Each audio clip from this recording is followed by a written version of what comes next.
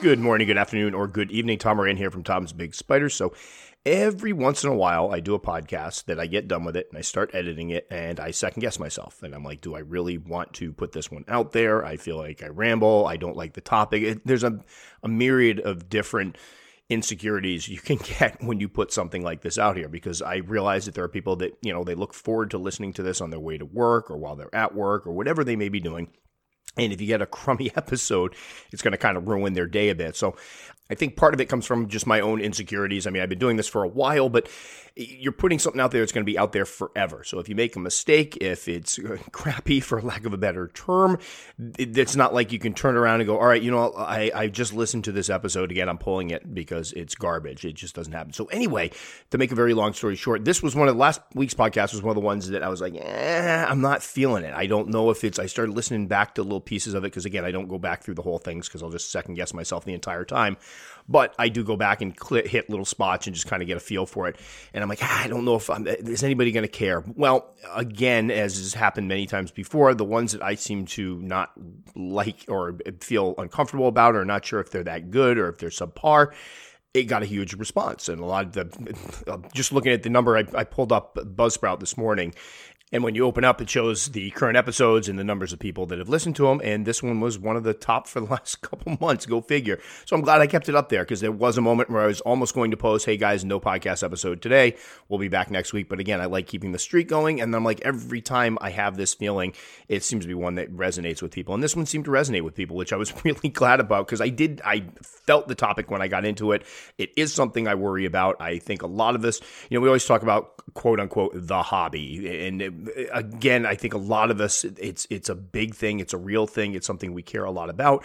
And it bothers us to think that we could possibly pull people in that could do damage to quote unquote, the hobby. It's funny because I was thinking about it the other day and we always refer to the hobby, which I'm assuming every single hobby out there refers to their hobby as the hobby. But we're obviously talking about the tarantula or arachnid hobby. So I really felt good. I got a bunch of emails like, thanks for doing this one. It's something I've thought about. So it made me feel a lot better. So thank you to those of you who reached out and said you enjoyed the podcast and got something from it, because believe it or not, I don't sit over here, put this stuff out and then just go, yeah, I'm awesome. A lot of times I put stuff out and I'm second guessing it. So it does mean a lot when people take the time to go and say, hey, you know what? This one really resonated with me. It's something I've thought about and it made me feel, your discussion made me feel better about the topic and I don't know, didn't lull me to sleep or into a coma. So thank you to all that reached out. We also, piggybacking on this one, it kind of led into what today's topic is going to be, because I had a couple folks bring up, the question, how do we know if somebody that we are currently sharing our love for keeping arachnids with is going to be one of those bad seeds that's not going to be somebody we would normally want in the hobby? What are the signs? And I started thinking about that. And that's a tough one because I don't think you always know. I mean, I think some of us, like I can think of friends that I've had that I would not even try introducing this to because I know they would go at it from the wrong angle. It wouldn't be, oh, this is a really cool hobby. These animals are interesting. I would like to have some. There would be some type of, for lack of a better term, scheme behind them. They would see them as a means to some type of end, and we'll get into that in a moment. I was thinking about it, and I've been giving a lot of thought to this one because I got the question, and it's one of those ones I tried to hammer out my response. Actually, now I think about it, I don't know if I responded back because I'm terrible with trying to formulate my response in my head and then forgetting, so I apologize. Hopefully you're out there listening to this one.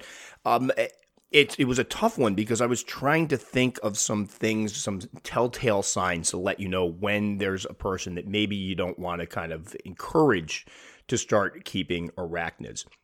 And I think there are obviously personality traits that we're all aware of with people that would just kind of send off alarm bells. Like, I know this one's not really responsible. I'm not going to do it. But I did come up with a list of, and I hate to call it like the top 3 reasons or the top 3 indicators that I've found that kind of show me that somebody is probably not going to be a great addition to the hobby. And this is after years of talking to folks and having folks, say, hey, I've seen your videos, I'm getting into hobbies.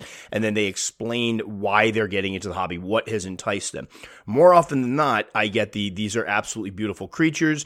I'm just dying to keep them. I feel privileged to keep them. I love hearing stuff like that. Then we get the ones where I've been afraid of them for years and I want to get over that. A lot of folks are arachnophobic, and generally those are good people because they're treating them with more than enough respect because there's still that fear there. There's still that irrational fear of our eight-legged friends.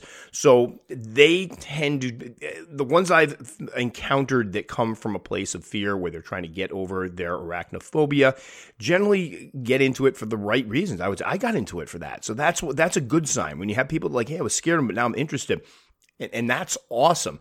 However, I did find that sometimes checking the person's motivation for getting into the hobby can be a very important indicator. It can kind of send up those alarm bells that, all right, this person may not be somebody we really want in the hobby.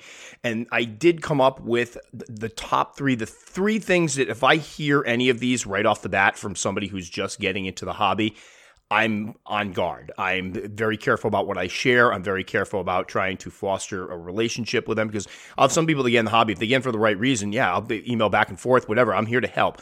But there's some people it's like, you know what? You're not coming at it for the same angle that I am. That's your prerogative. But I've been here before. I've seen this before, and I'm not going to be somebody to encourage this. So let's get into my mini, we'll call it checklist of possible negative motivators for folks getting into the hobby. Those things that are driving people to get into the hobby that we recognize probably not the best sign for somebody that is going to treat these animals with the respect and care that we believe that they deserve. So the first one, which is going to sound kind of surprising and kind of bizarre, but let me explain it. And again, we are talking about folks who are just getting into the hobby. I want to make that clear because the list doesn't necessarily mean the same thing if you've got somebody that's been in the hobby for quite some time. We're talking about folks that have just discovered the hobby. They're just starting to make their, wish list. They picked up a couple spiders, maybe thinking about getting in the slings. Really fresh noobs, for lack of a better term, very green. These are the folks that when they say these kind of things after just being in the hobby for a couple weeks or a couple months, it should send off some alarm bells. So to kick it off, we'll have a scenario that I've had many, many, many times or experienced many, many, many times myself. Somebody emails me, hey, Tom, love your channel. I'm just getting into tarantulas. I just bought my first, fill in the blank, whatever, usually a beginner species. And I was wondering, would you be able to do a podcast or a YouTube video or something along those lines with some tips and tricks on how to breed them? I've got some great plans. I'm going to start breeding tarantulas. I've already got the name for my store or what we're going to call it. I'm eyeing some spots in real estate that we're going to build up a shop, yada, yada, yada, yada. You get where I'm going with this. A lot of folks, sadly, and again, I want to make this very clear, breeding isn't a bad thing at all. We definitely need more people to breed, but I get a lot of emails from folks who have just discovered them and now they see them as a cash cow, and that I think is a clear indication that they are not getting into this for the same reasons that many of us do. Now, I'm going to make this point clear before we go any further, just so people don't misconstrue what I'm saying here. I understand people wanting to make money off of a hobby they enjoy. Believe me, I get it. And I do appreciate that aspect of it, that there is, if there wasn't a business around these guys, we wouldn't have a third of the species we have today. I understand that. So please don't misconstrue that I'm saying that anybody that tries breeding or making money off tarantulas is an evil person. That's not it at all. I'm specifically talking about folks who are just into the hobby, that is the first thing they see. And I will tell you, I've met, well, not met, but corresponded with many folks who immediately see tarantulas. They go on to the stores, and I can tell you exactly what happens. They look up the prices, and then they go, wow, these things, $60, $100, $200 for a tiny little sling, and the spider has how many of these? And then they start seeing dollar signs. And unfortunately, that transition that early on does not make for a very successful entry into the hobby. I've met many folks that within a matter of months go from getting their first tarantula to suddenly they're trying to put together breeding pairs, and they're trying to find out how to power feed to get their females bigger and how to keep the males that, they have a female that's 3 inches and they just bought a mature male from somebody. Is there any way to keep that male going for the next 4 years while the female matures? There's no lack of background knowledge. There's no lack of understanding basic husbandry, and they're already trying to breed these. And can't tell you how many times these end with somebody going, hey, would you like to buy some females? I'm getting out of the hobby. Because what ends up happening is they realize, breeding isn't that easy. It's very time consuming. If you're not starting with adults, it can take forever to get some of these species up to breeding age. And a lot of people, what they end up doing is spending exorbitant amounts of money to procure females that they are probably never going to breed. So these are females that somebody could actually get and breed, but they don't have the experience, they don't have the know-how yet, and they end up just sitting on a bunch of females and males that they're not going to do anything with. Now, obviously, there's some folks out there that probably get right into it. I've talked to a couple folks. So if anybody's listening to this and you're one of these people, that no harm, no foul. I've spoken to some people that got into breeding early and successfully, and that's awesome. And I think they were ones that actually respected the spiders.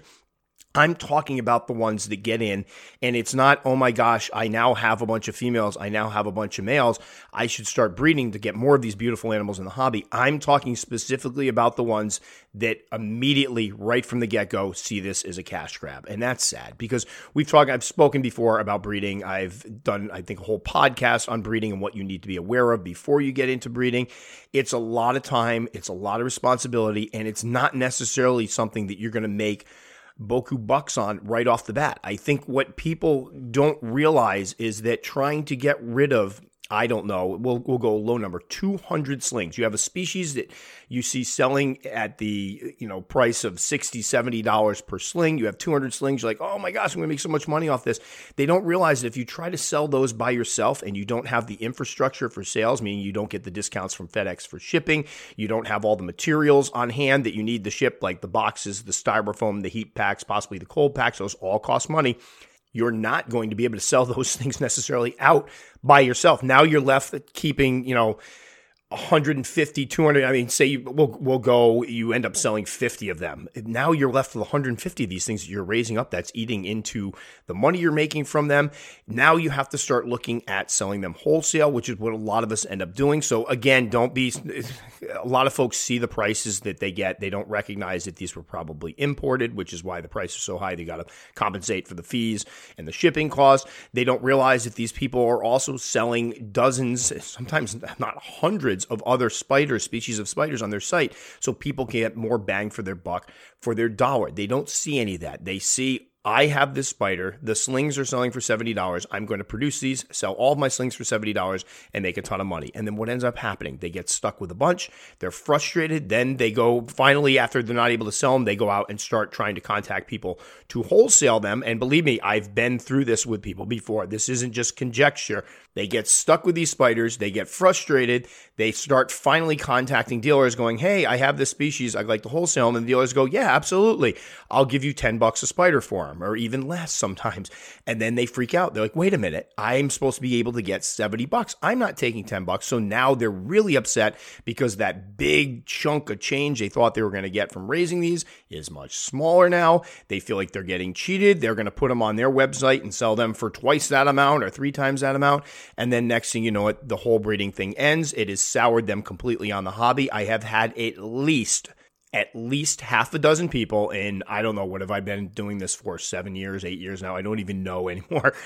At least half a dozen people that have got into the hobby, tried to breed, tried to sell. It failed, or they didn't make the money they wanted to. Next thing you know, they're out of the hobby. Hey, Tom, do you want to buy any of these? I'm getting rid of all my collection. I'm getting out of the hobby. And it's sad to see, because honestly, those people are getting in it for the wrong reason. If the first thing you think about when getting in the tarantula hobby is dollar signs, please just move on. Find something else. I mean, for the majority of us, we at least want to learn basic husbandry first. Our species, the difference between old worlds and new worlds. I have had people literally who are telling me they're about to breed think that something they were raising was an old world species and argue with me over it. So, for example, I had somebody that found out that Psalmopoeia species, they heard that the Cambridgei and Armenia were easy to breed. They got a male and a female. And in the course of the back and forth, exposed that they thought those were old world species, and then were confused. No, those are old world. I know those are old world arboreals.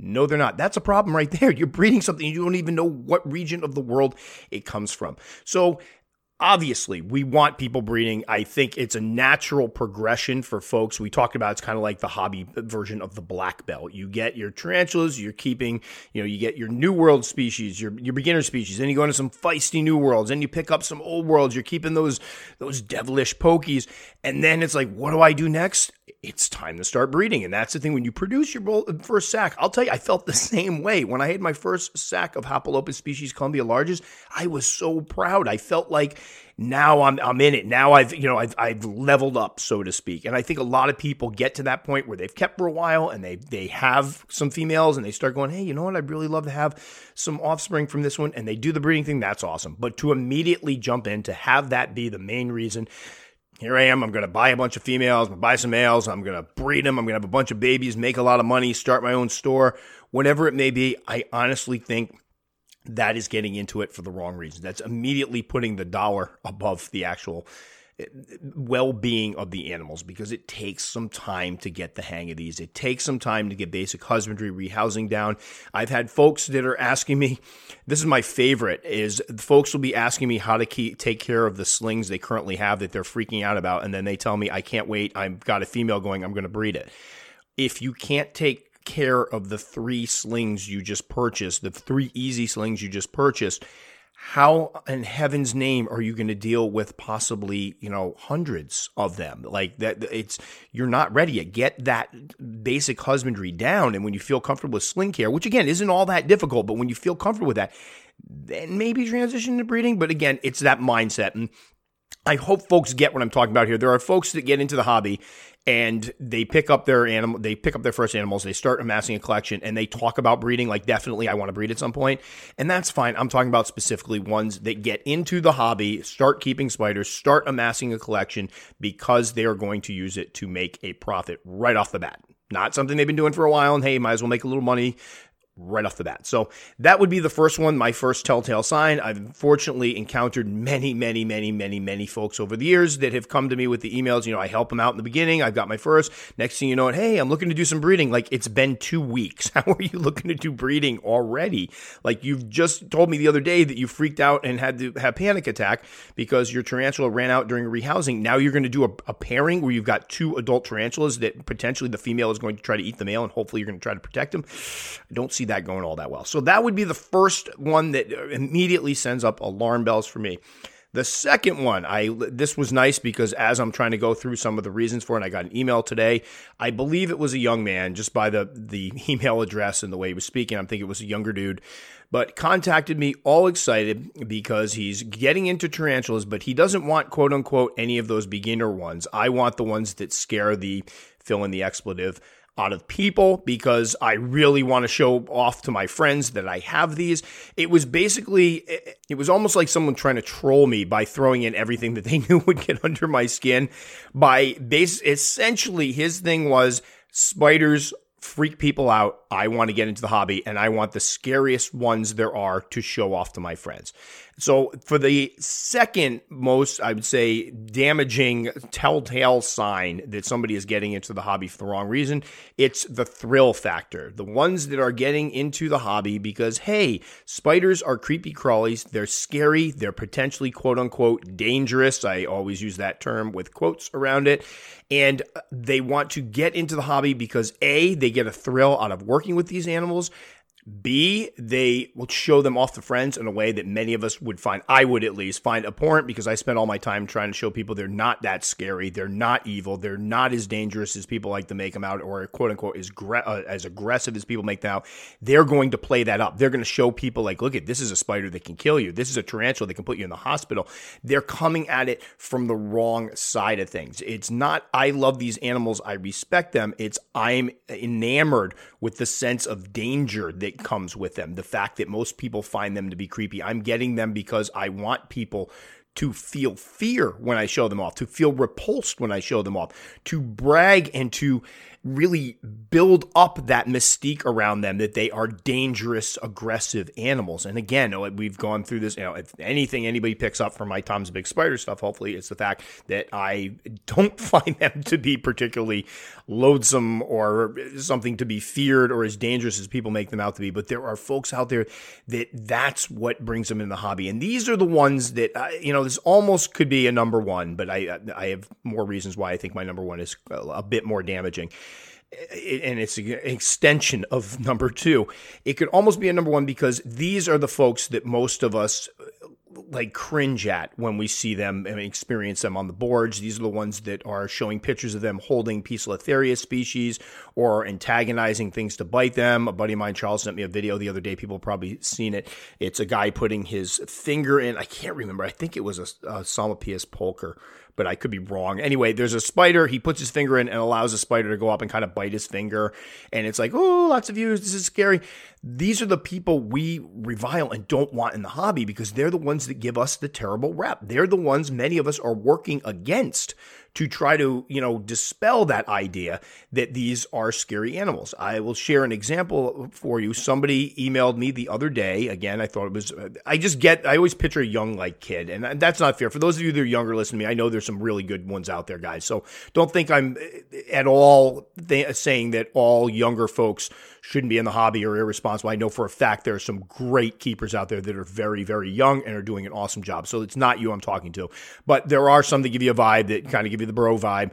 And this one contacted me and he's like, I'm looking for an adult OBT. I saw pictures of them. They look completely, it was like the whole thing was about how scary and how they're demons. And I want I believe his quote was, I want the nastiest, gnarliest, and a little censor bleep here, the bitchiest tarantula you can possibly own.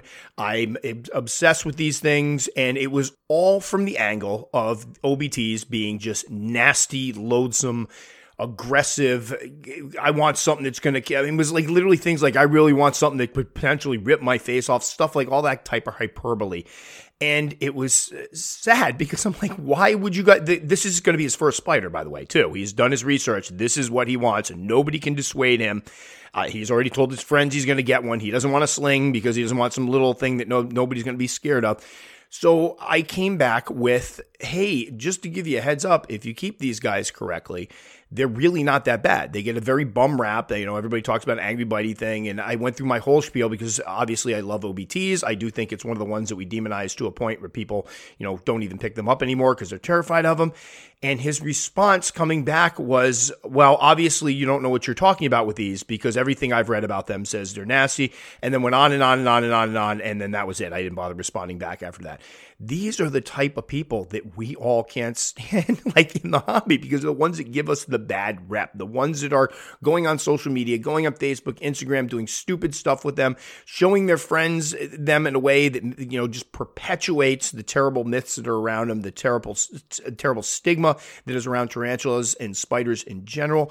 Those are the ones we don't want. And sadly, there are a lot of folks that get into it for that reason. I mean, you've all experienced them out there. I was having a discussion with my buddy Luis not that long ago and talking about some of the negative folks we have in the hobby that can kind of ruin it for others.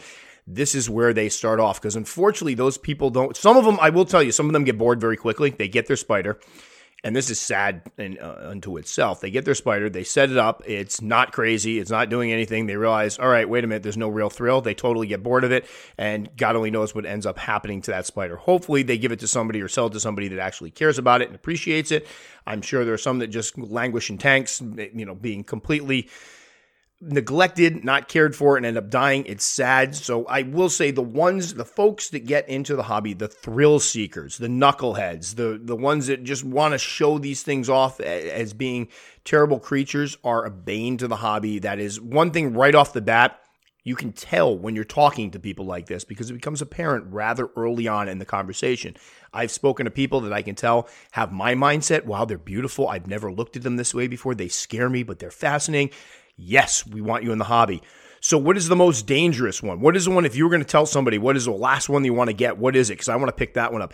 Get the hell out of the hobby. We don't need you there. So I would say that's incredibly damaging because of the fact that, A, they're not treating the animals correctly as it is. The attitude is wrong for those animals to get proper care. They are going to be more inclined. I think shared before that I've had people say they were going to keep things wrong so they could see some of the attitude. I kid you not, and it's happened more than once. It's happened with OBTs. It's happened with Chilobrachys species. It's happened with H. lividus. They've told me they picked up adults. They're going to let them web, put them on shallow substrate so they can see them more and so that they can experience some of that famed attitude. Congratulations. You are creating an environment for your spider that perpetually stresses it out so that it feels like it needs to defend itself. You are a terrible human being. Please get out of my hobby. So Definitely. Number 2 for me would be the thrill seekers. I avoid them like the plague. Again, like the guy with the OBT, I try to dissuade them by explaining, hey, guess what? You're going to be unpleasantly surprised in the fact they're really not as bad as you think they are, but that doesn't always work. And then, unfortunately, I usually cut off communication because it makes me too angry. So, thrill seekers, number 2. Now, number 3.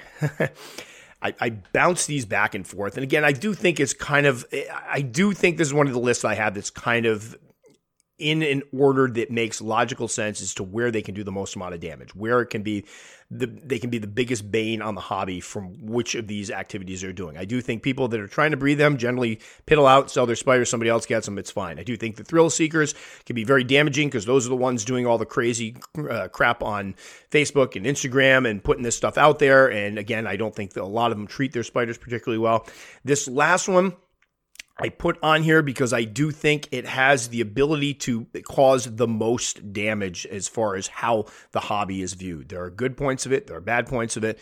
The next one is, here we go. Everybody knows my love-hate relationship with this platform. Folks that get into it because they immediately want to do a YouTube channel. This one kills me. And I've admitted before in the past, obviously, I have a YouTube channel. Obviously, I've had friction in the past because I don't necessarily agree with how these are portrayed by other YouTubers out there. As a matter of fact, I barely watch any videos at all anymore because I just find myself being frustrated. Here's the deal. YouTube is an awesome platform. I love making videos for YouTube. I'll put that part up there. I love making videos for YouTube. For me, it's an extension of sharing what goes on here. It's an extension of my teaching and putting those videos up there, having people communicating with people. I am very fortunate with the people that follow me. I don't get a lot of the trolls. I don't get, knock on wood, I don't get a lot of people that are on there to just try to aggravate me or say stupid things. I really don't get a lot of that. And that was one of my biggest fears when I started gravitating over and doing more YouTube videos, that I was going to have to deal with folks coming on there, kill them, burn them, you're an idiot, why are you keeping them in little tiny boxes, why aren't you worrying about the humidity, all that stuff. I'm good. I don't get that. However, when I go around and look at other things and see what goes on in other channels sometimes, and again, I'm not the YouTube police, but I do, and I think most people that watch my videos and listen to my podcast know that I have a very different approach to the whole thing. Sadly, there are a lot of folks out there that they see these YouTube videos, and this is why I think it can be so damaging, because it can perpetuate the bad husbandry, the bad, the fact that I've had people go, oh, my male got eaten in the video, but that's okay because I saw this guy does breeding and his get eaten all the time. Or, hey, this guy keeps his spiders with no water dishes, so I'm going to keep mine with no water dishes. And then I'm going to do a YouTube channel. And in my YouTube channel, I'm not going to have water dishes. And when people ask me why I don't have water dishes, I'm going to say nobody uses water dishes. You can see where I'm going with this. It's a snowball effect. You get a lot of people emulating the bigger ones, or sometimes not even bigger ones, and it's not necessarily good information those people are putting out. They're not necessarily doing this to put out good information. They're doing this because it's a business, and I don't think that gets recognized sometimes. So for folks to get back to it, we're talking about folks that are just getting into the hobby. I have so many people, and it's honestly depressing at times, that they get their first couple tarantulas. Hey, Tom, I know you've been doing the YouTube thing for a while. How should I go about starting a YouTube channel? And I always give the same basic dry answer. First, I always talk about the fact that I am the last YouTuber on planet Earth you should ever be. I can't believe I just referred to myself as a YouTuber. The last person who does videos on YouTube or on planet Earth that you should be asking how to make a successful YouTube channel. Mine's an anomaly. I can't believe I'm not a huge channel by any stretch of the imagination. Let me make that very clear. But I'm pretty proud of the fact that I do have a pretty good following. And I think I did it doing all the things you shouldn't do if you're trying to build a YouTube channel. I didn't do a lot of begging for shout outs. I didn't do a lot of, crossover or collaborative videos. I've never tried to do it for money. It's never been a monetization thing. I put out boring husbandry videos. I refuse to do clickbaity titles. I've had so many people tell me, Tom, if you just did more enticing titles like rehousing this orange ball of fury or rehousing the most dangerous tarantula in the world, you'd get so many other people watching. I don't want that. That's not what I'm there for. I don't want people thinking my OBT is dangerous. That's never been what I'm about. And so the fact that I've been able to build any type of audience with that is a source of pride for me. Like I think I've shared before, my original goal for my YouTube channel, if I got 100 subscribers, I was going to be happy. That was it. That was all I was shooting for. 100 subscribers. Like, I couldn't believe the first time I got a thumbs up. It was like the coolest thing ever. Like, somebody actually watched this garbage. But anyway, the thing I tell people is if you're going to start a YouTube channel, and nobody wants to hear this, put the animals first and just focus on sharing what you're doing. Just share your data. Hey, most people will find just a spider interesting. Hey, I got this spider. Here are some things I learned about it. Don't try to be an expert. Don't try to be an authority right off the bat. Just show it off. Because I do think, like, for me, a lot of times the other part of YouTube that I love is I have basically a video journal, a video record of what I've done in the hobby, rehousings, purchases. I go back sometimes and watch my old stuff just to, I don't know, see what they look like as slings. Remember what it was like to be back then, and, watch some of my rehousings where I'm not quite so sure of myself, or watch some of my things that I've changed over the years, whatever it may be. It's like watching old family videos for me. It's like they're memories in many respects. And that's, I think, the greatest thing that I've gotten out of YouTube is I can go back at any time and revisit this stuff and kind of relive it. I love that. And I wish more people would do that to start off. If you're going to jump in, and I get it. I get the fact you get tarantulas, you want to show them off on Facebook. You want to show them off on Instagram. I'm not saying don't do that. And I'm not saying you shouldn't start a YouTube channel. I'm talking specifically, though, about the ones that aren't going at it from that angle. This isn't, hey, I want to do a YouTube channel because I just kind of want to show off these things. It's, I want a YouTube channel. How do I get more subscribers? How do I get more viewers? How do I get this? How do I get monetized? So how much money do you make for commercials? How do you do that? That's the stuff that it's like, all right, you've completely jumped the gun with this. Like, get a hang of it first. Like, just make a YouTube channel and just start putting your stuff out there. Don't worry about it. But unfortunately, YouTube is the allure of YouTube, the allure of possibly making money doing this stuff, the allure of having, because a lot of people, it's having somebody look up to you. I've had people go, yeah, I started a YouTube channel. I've already got people asking me questions about it. It's really neat, which is great.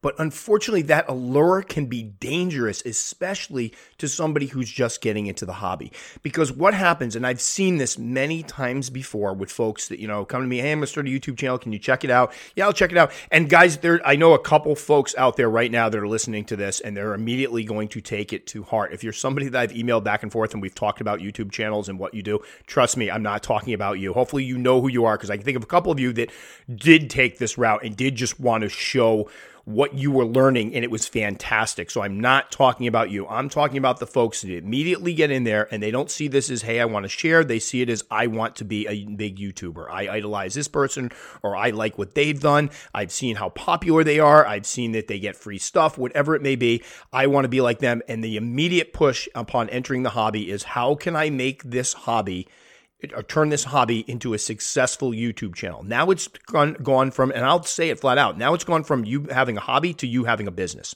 Those animals are no longer hobby. They're no longer pets. They're commodities. And that's where I think things start to get dangerous, because we get folks, they get in, they have no experience whatsoever. They're emulating people sometimes whose husbandry is absolutely atrocious and deplorable.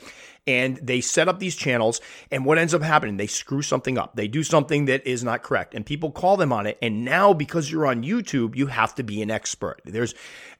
We're in short supply of folks, and I have met some who will put stuff up and go, I screwed up. Or they'll put something up and somebody will say, hey, you screwed up. And they'll respond to it and be like, hey, this person called this out. They're absolutely right. I love that. That's what this is about. It's about learning and showing that you're learning. I think people will appreciate, personally, I think people appreciate that more than somebody who just says, oh, no, this is how I do it. I've seen other people do it that way. You can do it your way, but this is my way, when they're blatantly doing something wrong. We talk about the water dish thing, which, again, we can argue whether it's actually blatantly wrong. I happen to think there is no harm in putting water dishes in there. Yes, before anybody asks, I am still working on that water dish video. I just get like 2 different water dish videos a week from people. But anyway, we have folks out there that say they don't use water dishes. They're pointless. There are folks now emulating these people, and they're saying, I'm not using water dishes. So when people go on and say, hey, maybe you found your P. Metallica curled up in a death curl at the bottom of its bone dry tank because you didn't give it enough moisture and there wasn't a water dish, then maybe they would take that to heart and make the changes. But no, they end up arguing against it. Oh no, they don't need a water dish. It wouldn't use a water dish anyway, and they don't need any moisture. That drives me nuts, because again, there is this conception that if you're on YouTube and you have a lot of subscribers and a lot of views, you know what you're talking about. And I think those of us who have been in the hobby for a while have seen some of these channels. No, that's not necessarily true. I think that somebody getting into YouTube right from the get-go and trying to start a successful channel is going to run into that problem where when you first get into the hobby, you're open-minded. You're ready to learn. Most of us, I think you should be at least, open-minded, ready to learn, ready to get feedback, reaching out, trying to get advice from people. And then what ends up happening is as you start getting more and more confident, then you branch out and start showing some of this stuff on YouTube. That's not a bad deal. I mean, it's a good thing. Here's what I'm doing. Here's some things I've done. Here's some things I've learned. Here's some things I did wrong, whatever it may be.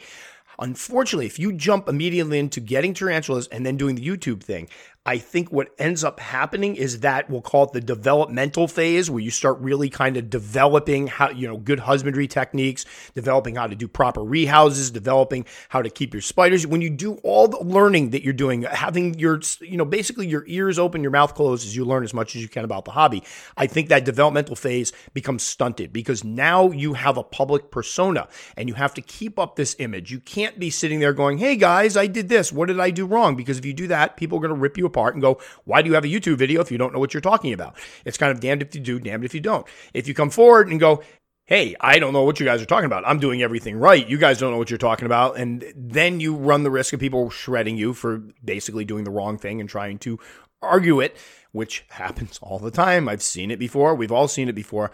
It's just a bad situation that brings added pressure to do the right thing at all times, or if you do the wrong thing, to defend it.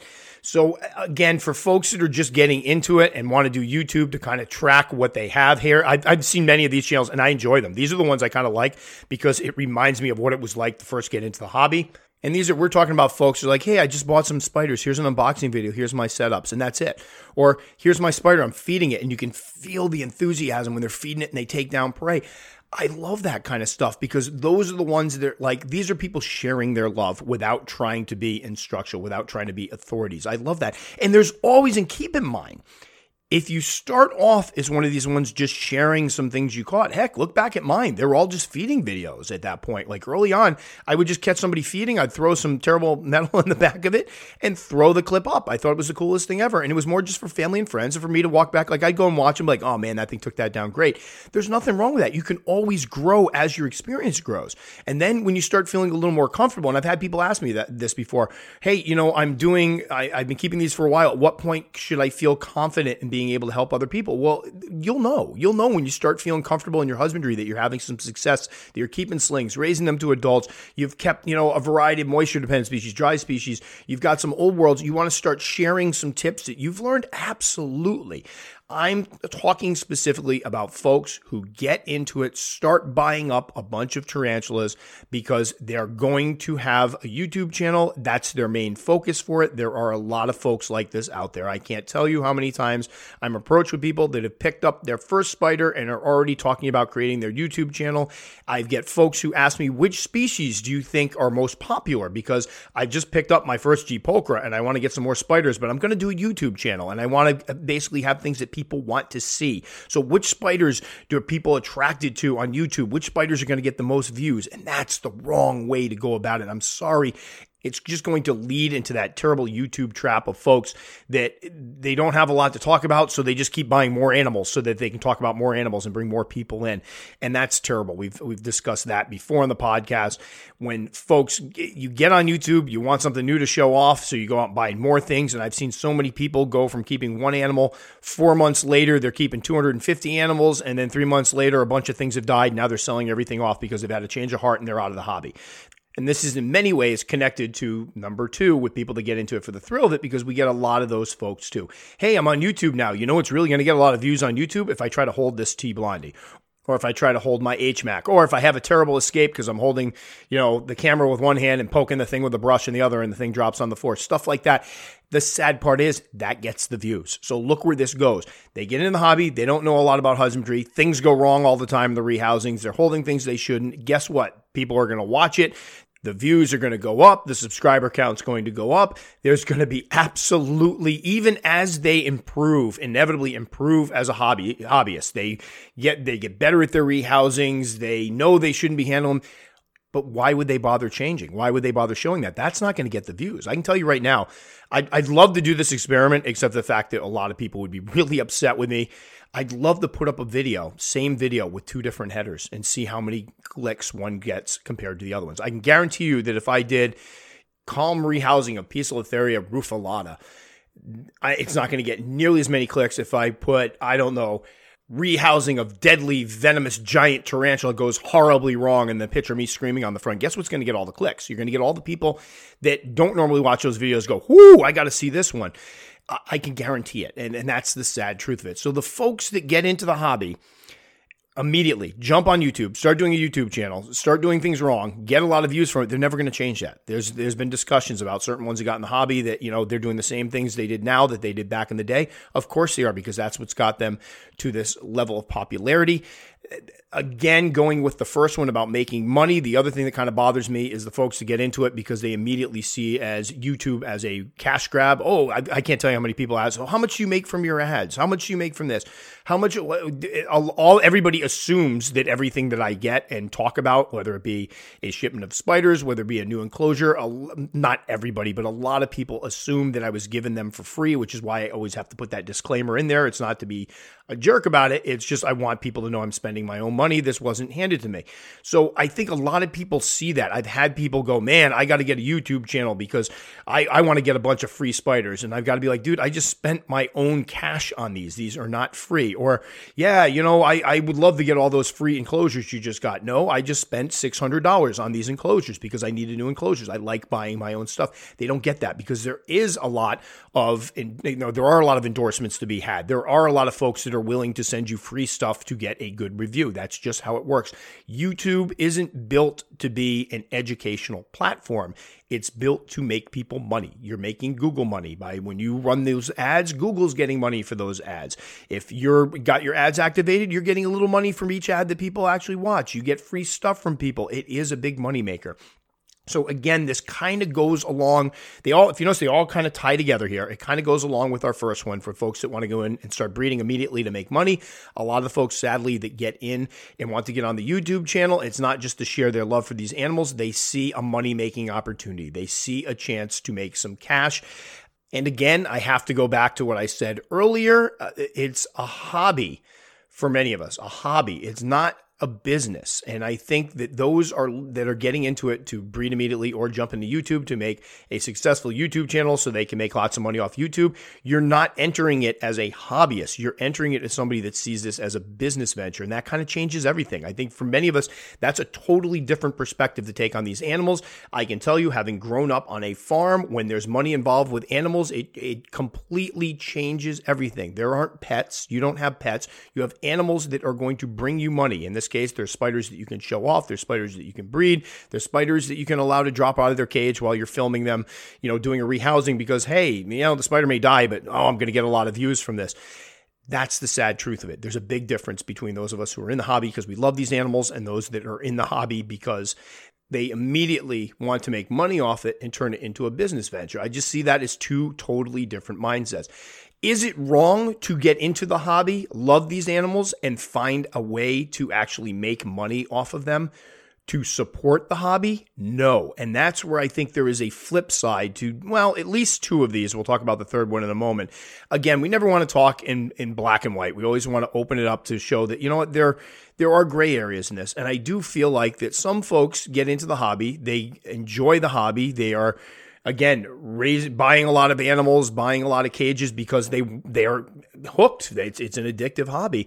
And then they start thinking to themselves, hey, is it really such a wrong thing to make a little bit of money to support this? No, not at all. And I don't ever want this to be taken. And when I do one of these episodes where we talk about like YouTube and stuff, I don't ever want this to be taken as I think it's wrong for people to make money to support their hobby. Not at all.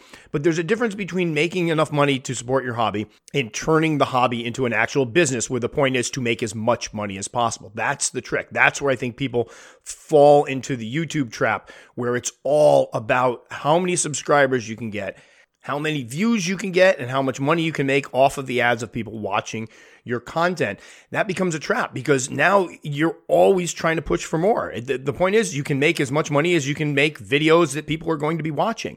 And when you find a recipe for making videos that people seem to gravitate toward, and it's exploitive and using clickbaity stuff, that pull is there to keep doing it because you're going to make more money. I think there's a difference between that and somebody that says, hey, you know what? I've got these guys. I'm going to monetize my channel. I'm going to continue doing what I'm doing and just making my fun videos and showing people my collection and make a little money off it. There's nothing wrong with that. It's that push.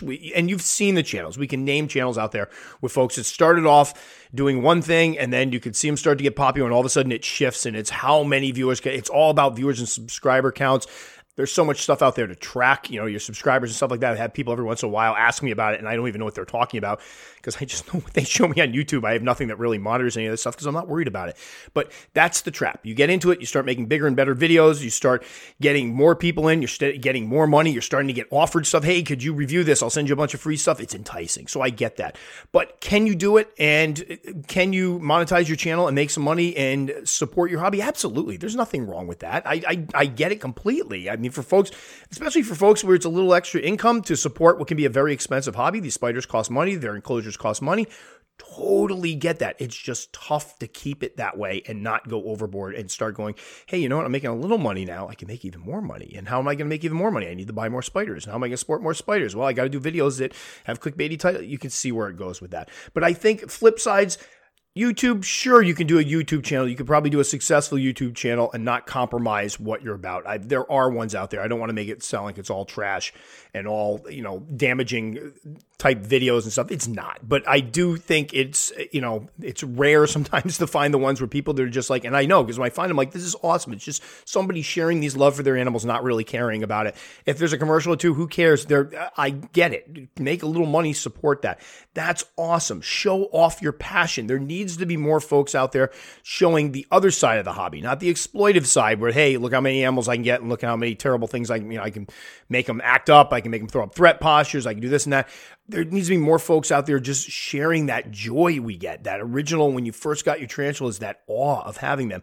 There needs to be more folks like that out there. So absolutely, not saying you shouldn't have a YouTube channel when you first start off. Again, just to be clear, I'm talking about the folks that jump and they get their first tarantulas and they're immediately talking about, quote unquote, having a successful YouTube channel. That means one thing. It means trying to market yourself and create material that's going to get more viewers. And normally that doesn't jibe with putting your animals first. Just going to put that out there. I know somebody's going to come back and be all upset with me on this one, but I've shared these thoughts before. And I think the reason I have YouTube, number one, is it takes one person to make it big doing something the wrong way, and then they get all their imitators. And you hear it, do a thing with who's your top favorite YouTubers, and you hear some of the ones that people come up with.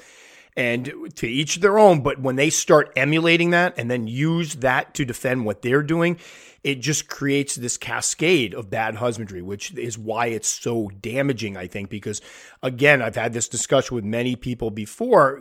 Try finding those good videos. And when you find those good videos, they're often unassuming people that are doing some great work, but nobody's seeing them because they're not doing the over-the-top stuff. They're not doing the clickbaity titles. They're not doing so. It's kind of sad. So it would be nice to see more people, take the route of YouTube as just a way to share their love for it, not necessarily trying to become superstars. I mean, but again, it's YouTube. It's going to be people will be people. And unfortunately, people, when there is a way to make money or get popular, especially with the social media being the way it is now, popularity is just as much of a pull as the money in many instances.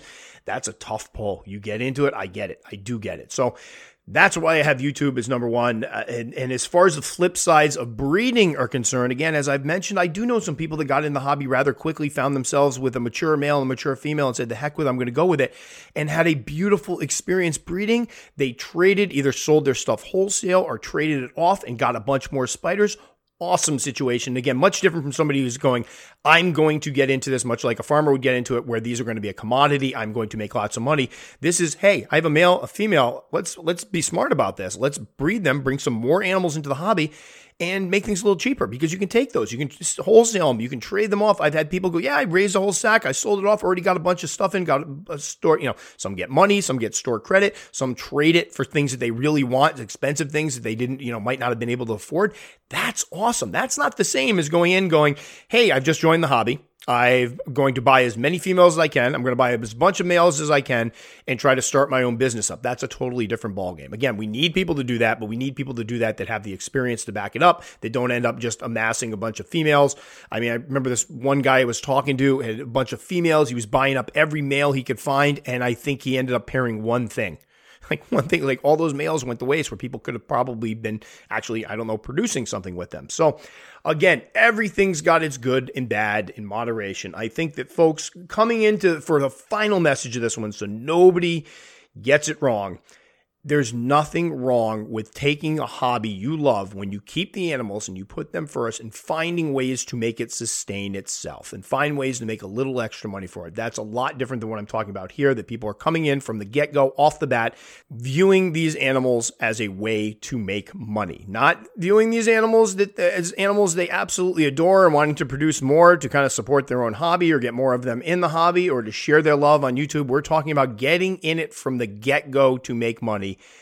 That's probably, if you just distilled it down to one point, that's probably the biggest sign that people are not going to be getting into this hobby for the same reason we are. They are going to see, going back to the last one with people that, if I lose any tarantula, I am upset. If I lose a $5 tarantula, I'm just as upset if I lost a $200 tarantula.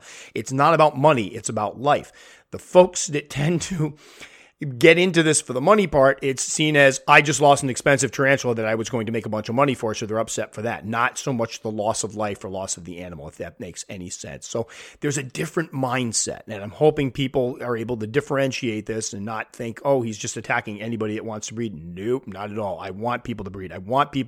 There's nothing cooler than getting into a hobby and finding out, hey, I can breed a couple times a year and sustain it and buy all the cool things I want. That's awesome. I'm specifically talking about folks that get in it from the get-go to make a dollar. Those are the ones to be wary of. Those are the ones that grow and fester. And if they become popular YouTube people, they're the ones that are always going to put themselves and their money first. The animals are secondary. The animals are there to make money.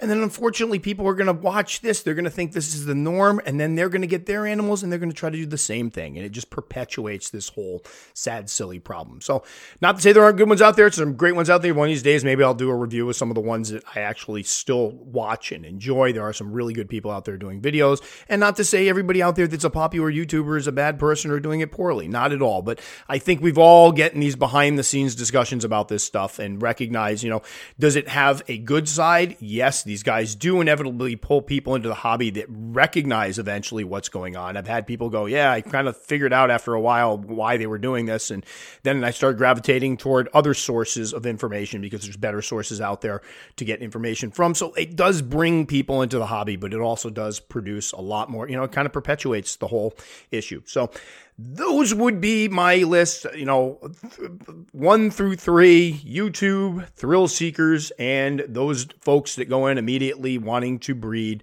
3 little indicators you can use when you're talking to folks to kind of weed out the ones that we probably don't want in the hobby, the ones that give us, that cause us frustration, the ones that those of us who really care about spiders and their correct husbandry and upkeep kind of vent about behind the scenes. Those are the 3 that I can think of that have done this for quite some time that trigger right away. I recognize they're not folks I'm going to want to share a lot of information with. And they're sadly not folks that I can easily dissuade because they've got their heart set on it. They're going to make money. They're going to freak out their friends. They're going to, get a lot of views, whatever it may be. That's a powerful, powerful allure. And sometimes just one guy explaining that, hey, maybe there's a better way to do this isn't enough to dissuade that. So that will do it for this one. As always, you can find me on tomsbigspiders.com. You can find me on YouTube, the platform that I just spent a lot of time talking negatively about. No, seriously, there are some good folks out there. We all know who they are. But and that will do it for this one. As always, guys, stay safe, and we'll catch you all next time.